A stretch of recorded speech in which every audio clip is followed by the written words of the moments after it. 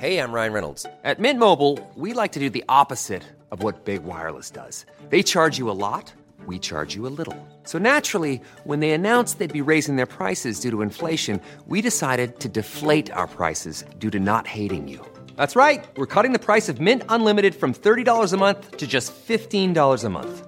Give it a try at mintmobile.com/switch. $45 up front for 3 months plus taxes and fees. Promo rate for new customers for limited time. Unlimited more than 40 gigabytes per month. Slows full terms at mintmobile.com. He kōna ipurangi tēnei nā te reo irirangi o Aotearoa. Piki mai ka ke mai, and welcome to this Our Changing World podcast from RNZ. Tonight, William Ray is going to set the show on fire with a panel discussion about wildfires. He's talking with experts about some of the interesting physical and social research being undertaken in New Zealand at the moment to better understand why fires burn the way they do and why we respond the way we do.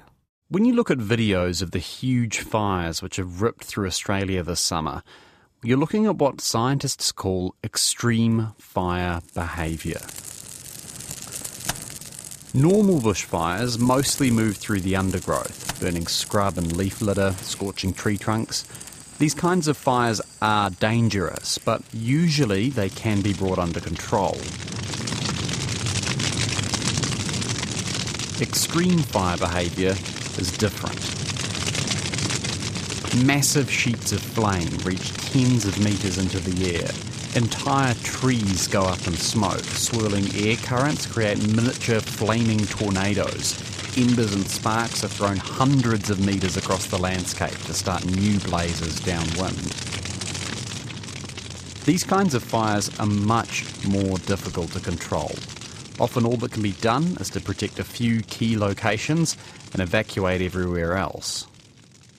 New Zealand has often seen itself as mostly immune to these large, uncontrollable fires, but thanks to the warming climate, that's begun to change. Luckily, there are a number of local scientists working to understand the risks of fire in Aotearoa and how to get people to work together to minimise that risk. Grant Pearce, I'm a senior fire scientist with the Scion Rural Fire Research Group. Tara Strand, Rural Fire Science Leader for the Scion Fire Research Group. Lisa Langer, I'm the lead of the social research. I'm a social scientist within the Rural Fire Research Group at Scion.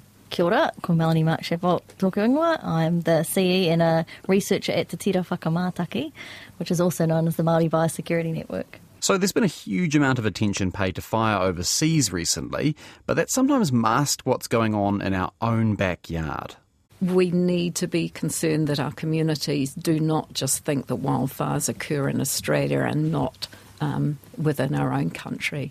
Yes, I guess just to add on to Lisa's point there, New Zealand actually had one of its largest fires in the last 20 years, but it happened about the same time as the Australian fires kicked off. And no one in the media really noticed because the Australian fires were so big and this one was in the bush. This was a big tussock fire near Dunedin that burned over 5,000 hectares. Wow, yeah, I completely missed that one, so that just goes to show. So completely remote, more in the high country, impacted on sort of the water supply for Dunedin City, but again, burned for multiple days and involved large numbers of firefighting resources, but was one that was remote. It wasn't really impacting on any major assets. And so, got a little bit of media coverage, but not lots, because Tara said, of the more high-profile Australian fires. What are we expecting to happen in terms of fire risk in New Zealand with climate change? We're going to see increasing temperatures, changing rainfall patterns across the country with less rainfall in the eastern parts of the country, and also stronger westerly winds and potentially lower relative humidity. So you combine all of those effects, and that means we'll see increased fire dangers in many parts of the country, particularly the eastern and northern areas of both islands. But also, I guess, what's interesting is potentially significant increases in some of the less fire-prone areas of the country currently. So North Otago, Coastal Otago, the Wairarapa, Wanganui, Manawatu, where maybe they only get 5 to 10 days currently, and that could increase to more like 15 days in future. we could see even doubling or trebling of the number of severe fire weather days. Two things in this. New Zealand is tracking on the same trend as the rest of the world with this increase in fire activity, increase in more extreme type fire behavior. But also New Zealand is a narrow country, and very quickly there's assets at risk. So basically the fire doesn't have to travel very far before it ends up in people's backyards. Exactly, yes. Yeah, or threatening important ecosystems. So, Grant and Tara, I know you've been working on some modelling relating to wildfires. Can you explain what this is? So, rather than a really simple assumption about the way a fire front moves through the landscape as a sort of a uniform wall of flame radiating heat out in front to dry fuels, ignite them and allow the fire to spread. There's a new theory that's being developed by scientists in the US from the US Forest Service through lab experiments that suggests that convected heat, so the heat transferred through the movement of heated air, is more important than even potentially that radiated heat in transferring that heat from the spreading flame front to those unburned fuels. So this is basically sort of swirling air currents around this fire, sort of pushing the flames into the fuel. Yeah, absolutely. So obviously when heat is generated, hot air rises, and that can create sort of cycles of air. And we can talk about sort of turbulent structures, erratic air movements. But what this theory is suggesting is that rather than being sort of random or erratic, that we're seeing definite patterns within that. So areas of updraft which are pulling the heated air up, making flames taller, and then in other areas downdrafts that are pushing the flame front down and horizontally along the ground and out into the fuels ahead of the fire. And what does this mean in terms of fire modelling?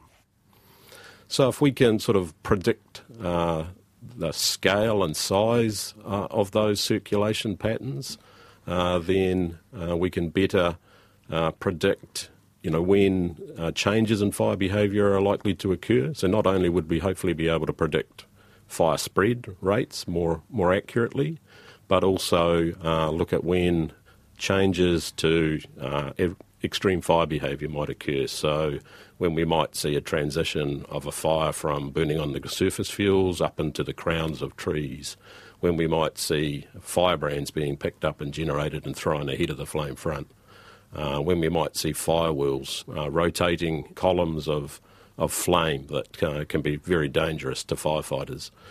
So if we can better predict when those sorts of things can occur, then we can make firefighting safer and better predict where fires are going to go.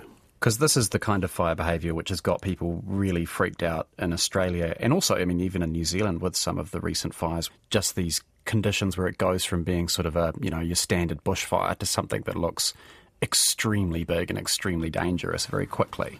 Yeah, absolutely. So I guess through the media we're seeing that on a huge scale in the fires across Australia, but that extreme fire can occur on any fire, basically. So very quickly the fire can transition from something that seems relatively benign and controllable to something that's at the other end of the scale and very, very difficult, if not impossible, to control, and is putting the lives of firefighters and communities at risk. The other side of this is looking at smoke modelling, and I know, Tara, this is your area of research. Can you explain what you're trying to look at here? Yes, so we're trying to understand the amount of smoke that's coming off of a fire, and importantly, where that smoke may go. And this is because if you think about the fire behavior affects a certain area, but smoke can actually go many, many kilometres, as we've seen recently, as New Zealand has been hit actually pretty heavily from the Australian fires overseas. Inside smoke, there's pollutants that can cause some health effects and health impacts, and we want to trace those pollutants and know where those concentrations may go so that forewarning can go out to the communities and the sensitive populations that may be affected by that smoke. But also visibility can be affected, so planes can be grounded. There's been large accidents overseas due to thick smoke on highways, and also for tourists and the impact on tourism at some of New Zealand's pristine sites. I was actually over in California recently when they had a big wildfire in LA, and I know it was the first time I'd ever seen anything like that, but it was really unpleasant. Yes, it's very unpleasant. But I mean, aside from just being sort of, disgusting smelling and to look at and to breathe, there's been some, more recent research that it's actually really bad for people's health in the long term. Yes, absolutely. So some of the research has shown that by raising the particulate levels, so these are the particles in the air that can make it all the way into your lungs and into your bloodstream, so past the body's natural self-defense, that by raising the particulate concentration by only 5 micrograms per meter cubed, so mass per volume, you will decrease your health significantly. So it is something to be aware of, and there is a lot of research overseas to try to give communities the tools to understand the type of action they need to take as they see visibility reduced, staying inside, not doing outdoor athletics, that kind of thing. These particulates and the kind of things we're worried about, I mean, are these the kind of things which are actually arriving even in New Zealand from the Australian bushfires? Yes, they are, absolutely. They are arriving overhead. For the most part, we've been lucky in that it's been aloft and we haven't really seen it down on the ground, although Christchurch did have a day where we could actually smell it down on the ground, which meant that smoke was coming down and washed down into our breathing zone. So when we talk about these particulates that we're worried about, are they just coming from burning timber, or are they coming from sort of artificial sources, or is it just from the burning wood? With the bushfire, if it's primarily bush, it's just coming from the fuels, so the vegetation. Once it enters the urban landscape, you now have your fuels as houses, warehouses, shopping malls, etc. And that does change what is carried in the smoke. And there is now research undergoing to sort out the different type of toxic levels that you can find in a urban fire and those entering into the smoke and then being spread far and wide because it's a wildfire inside the urban environment. So there is ongoing research to try to determine, the arsenic levels coming off treated wood and other types of pollutants in that area. Talking about fuel types, I mean, we don't really think of New Zealand bush as being particularly flammable. I mean, partly because it's often dripping wet after you've been out for a tramp and it buckets down with rain. I mean, how vulnerable are we to these kind of really big bushfires you see in Australia, or will we be in future? So there's been quite a bit of work done on the flammability of different species. If you look at a relative scale, you're probably going to put things like the eucalypts that we see in Australia right up near the top as some of the most flammable because of the volatile oils and chemicals that are present in the leaves of those species.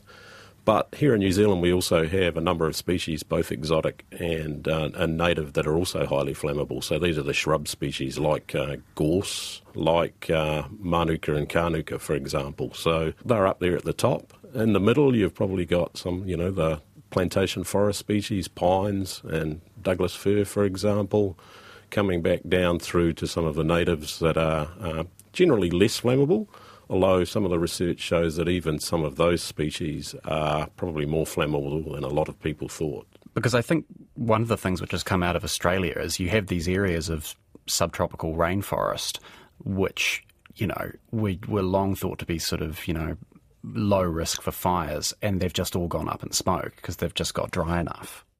Yeah, absolutely. So I think one of the key learnings is that under these extreme conditions, these very extreme conditions, long-term drought, the plants get stressed and the natural characteristics of those plants can break down and they can burn quite readily when under more typical average conditions they may not. So, yeah, I think that's an important consideration as well. I mean, do you think that and maybe this isn't your area of research, but do you think that some of the plantations need to be thinking a bit more carefully about fire danger? I'm thinking particularly here about Manuka, where we've seen quite a growth in planting with, the increased value of Manuka honey. If you're looking at, forestry plantations and the planting of whatever species for timber, then fire management is generally a key component of those activities. And the forestry companies are well aware of the risks of fire and prepare for that.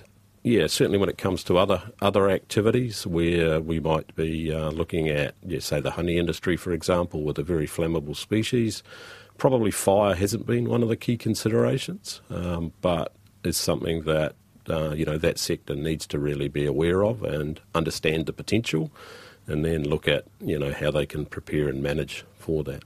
Just turning to you, Lisa, I saw a quote from you which really blew my mind, which was nearly all of the 3,000 wildfires that occur every year in New Zealand are caused by humans, with less than 1% from natural causes. That really blew me away. I mean, it's really that sort of stark, is it? As I understand it, and this isn't my field, but the level of fires ignited from natural causes such as lightning are not high in New Zealand. So certainly we use fire in our communities, whether it's as a land management tool for recreation, for cultural purposes, hanging and the like. So it's not a deliberately lit fire, it's generally an accidentally lit fire. And correct me if I'm wrong here, but your area of research is sort of looking at how aware people are of those sort of risk factors and what could be done to increase their awareness. Yes. Well, there are two things. There's the awareness, but there's whether the awareness then translates into preparing for a wildfire. I think probably the sort of fire safety campaign most Kiwis are most familiar with is that sort of guy with the big white arrow and the rainbow-coloured dial. I mean, do we know? I loved these ads when I was a kid. Because no matter where you get to this summer, there's always a risk of fire. So, if you see smoke or anything suspicious, call 111 and tell them. Come on, keep it green. Fire and Emergency have taken on board some of our past research, which did focus on what we call the half grapefruit sign that's often along our roadsides, and certainly we did identify that people understood there was an increasing wildfire risk as the arrow moved from left to right. But in terms of how they should respond, what behaviour they should undertake, that's where difficulties lay. Because there's one of the problems that you're sort of presenting a sort of linear scale of fire danger when it's really sort of, for the community, what they need is a binary indicator, do I or do I not light a fire? The key point is that it's not a linear scale as you progress from one fire danger class to the other, that it's probably more of an exponential scale, and so that as the fire danger increases, the sort of potential severity and consequences of a fire increase dramatically. Often it is a sort of a binary decision about do I do something or don't I, and I guess part of the work that Lisa's sort of been doing and that Fire and Emergency is sort of focusing on now is trying to determine what are the activities that are appropriate at the different levels, and therefore what are the messages that go out to communities associated with those different levels. But certainly within the human dimension research that I've been undertaking, it's been more primarily around the rural and the lifestyle property, so that the more rural side of what we call the rural-urban interface, and we're starting to now undertake more research where we see quite a perhaps vulnerable community, those on the urban fringe, so those actually within the suburban areas that may abut a rural area where a rural fire could occur. Because, there's a lot of building. I'm in Wellington at the moment, and I know there's a lot of building out into sort of greenfield sites, often with a hell of a lot of gorse all over the place. And I imagine people moving into those sort of newly built houses, the last thing on their mind is whether they're going to have to deal with a fire jumping over the back fence. I certainly believe that there's a lot of work to be done in terms of understanding those communities that are moving in, that don't have that level of awareness, certainly are not prepared. And also what we need to understand is a lot more is about their networks. So it's not just in terms of the physical preparedness, but it's if they're moving into an area and don't have those community networks of communication around wildfire danger, But we see that as a very vital point for communities and, certainly Maori communities. Yeah, Melanie, I mean, this is your area of research. I mean, what are these networks and what are these sort of different messages we could be using within the sort of Maturanga Māori framework? Yeah, I guess there are multiple levels of understandings that we can take from mātauranga or from Māori learnings, and some of those are around communities, as Lisa pointed out, which are vital. And so it's really important that as new communities develop, we encourage them to get to know each other, to discuss plans together, and to talk about what's important in their community. And this program's research really focuses on understanding what isolated rural communities value. If you think of a big wildfire hitting a small town, potentially the resources can only save one or two things, and so communities need to have had those discussions about what are the one or two things they may want to save and where they want to send their resources. Is it a natural heritage site? Is it, homes? Is it marae? All those conversations are conversations that communities have to have together, but to do that you have to know your neighbours. So communities are really important. And for Māori it tends to be a wee bit easier because Māori do congregate together in places and spaces like marae or community events or kura or the like. So it's certainly something that Māori can teach wider New Zealand, and we saw that in the earthquakes. But again, New Zealand communities by and large like to know their neighbours. We just need to remind new subdivisions and the like that, those are important qualities and components of being good neighbours. Also, it's about raising awareness that even if you live in a suburban neighbourhood, the mentality that the firefighters will stop it because there's all these houses between me and the bush has to start shifting. And I've heard that quote from someone I know in California: the fire won't reach me because there's millions of dollars of houses between me and the fire. Well, guess what? The fire did reach that person's house. And it's because these fires have entered a new level of extreme, and because of that, there now needs to be a lot of active science in the physical fire behavior space, but also in the social, reaching out to communities. How do you get these messages across that it has shifted in such a way that the firefighters cannot put the hose on your house and put it out. You cannot rely on that anyway. And we've seen that overseas with Australia, where the messages that went out that said it's too late. You have to stay there. You have to find somewhere safe. It's too late for you to leave. You only have one way out. Please go to the beach, and we'll try to pick you up. The images and videos that came out of that are just apocalyptic, aren't they? I mean, coming back to the Mātauranga Māori side of things, I mean, obviously fire has been used as a tool ever since there have been people in New Zealand. I mean, is there knowledge in there about wildfire in New Zealand which can be harnessed? Yeah, there definitely is. Not to the same extent that there is in places like Australia, because we have very different environments, obviously.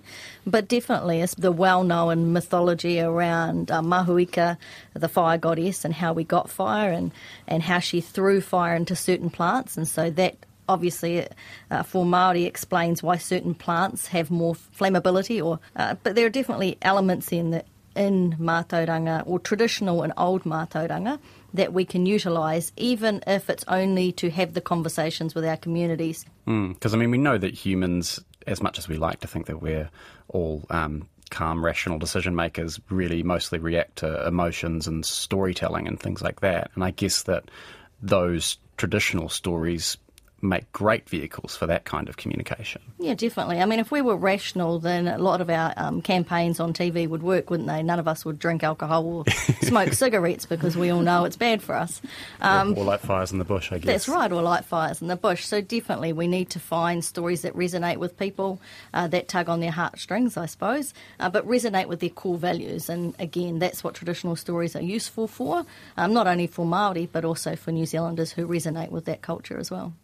One of the ads I've seen a lot recently on social media is these sort of little pictures of native birds holding signs saying highly flammable. I mean, it has been interesting to see that in Australia, I mean, the thing that has really grabbed public attention has not necessarily been this, the huge numbers of square kilometres that have been burned and these sort of images of huge leaping flames, but the images of sort of, burned koalas and wombats. So really it's about understanding what people really value. And so wildlife is one of the things that certainly is important here in New Zealand, our native species, so Fens are using that to try and encourage people to be careful around fire so that they can protect those native species. This is a slightly grim thought, but do we slightly benefit by the fact that our sort of increasing fire risk is likely to slightly lag the increasing fire risk of places like Australia and California, where we are seeing these huge fires, and maybe give people a bit of a wake-up call here? Yes. Certainly New Zealand benefits from its maritime climate, and it's that maritime climate that provides us this lag in the tendency for the fire behavior to increase in its extremeness. We are on that same trend. We do know we've seen recently that we're evidence that we're heading in that same direction, and all our climate models, of course, point that we are heading and we're tracking with the large continental fire-prone countries.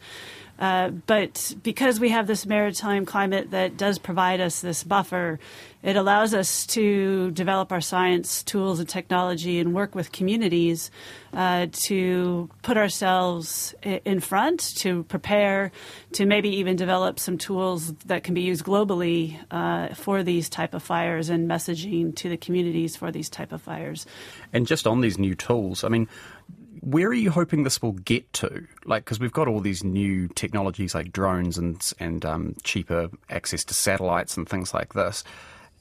What's the sort of long-term goal? So there's two types of goal, and the first one is the technological goal, and that is if you see that overseas we've had all of these communities, a couple of them major in the last couple of years, overrun. With several deaths. And for me, my passion is, well, why? We have this age of instant communication, this age of knowledge. So why is this happening? And I think it's happening for two reasons. One, the fire behavior is changing so fast that it's going outside the knowledge of the operational knowledge. It's going outside the community knowledge. But also there is still the community mentality that if it enters the suburban area, if it enters my community, I have faith the fire trucks will come and they'll put it out. And so there's some messaging involved there as well. And I think there's also new technology that can help us with that messaging, real-time sensors, fast communication that pushes texts, systems that can be developed in remote communities, where it's just, air horns that can go off.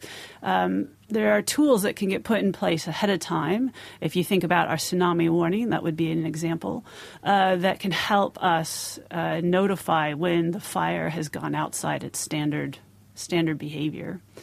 And then the second vision is really that messaging and preparing communities, both these remote rural communities, as Mel mentioned earlier, in Northland, to think about the problem, think about the issue, determine what the values are, what should the resourcing be go for, and using all of the knowledge sources, whether it's operational science or Mataranga, to prepare. I mean, could we put things in place that slows the fire, that knocks the fire out of this extreme behavior, and then firefighters can get on top of it?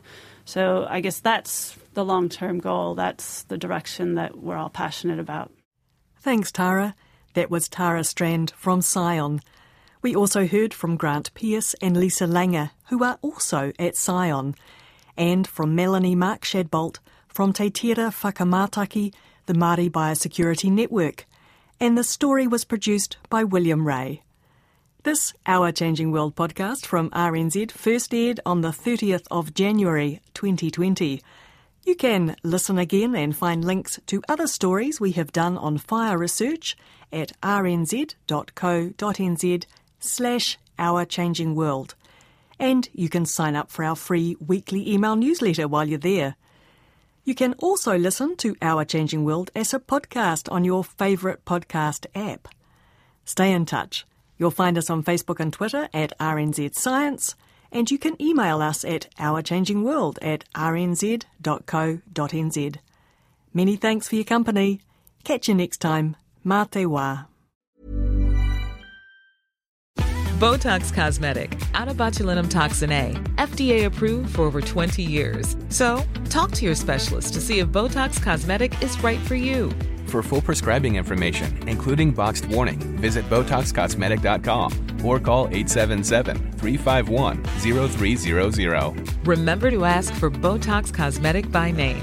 To see for yourself and learn more, visit BotoxCosmetic.com. That's BotoxCosmetic.com.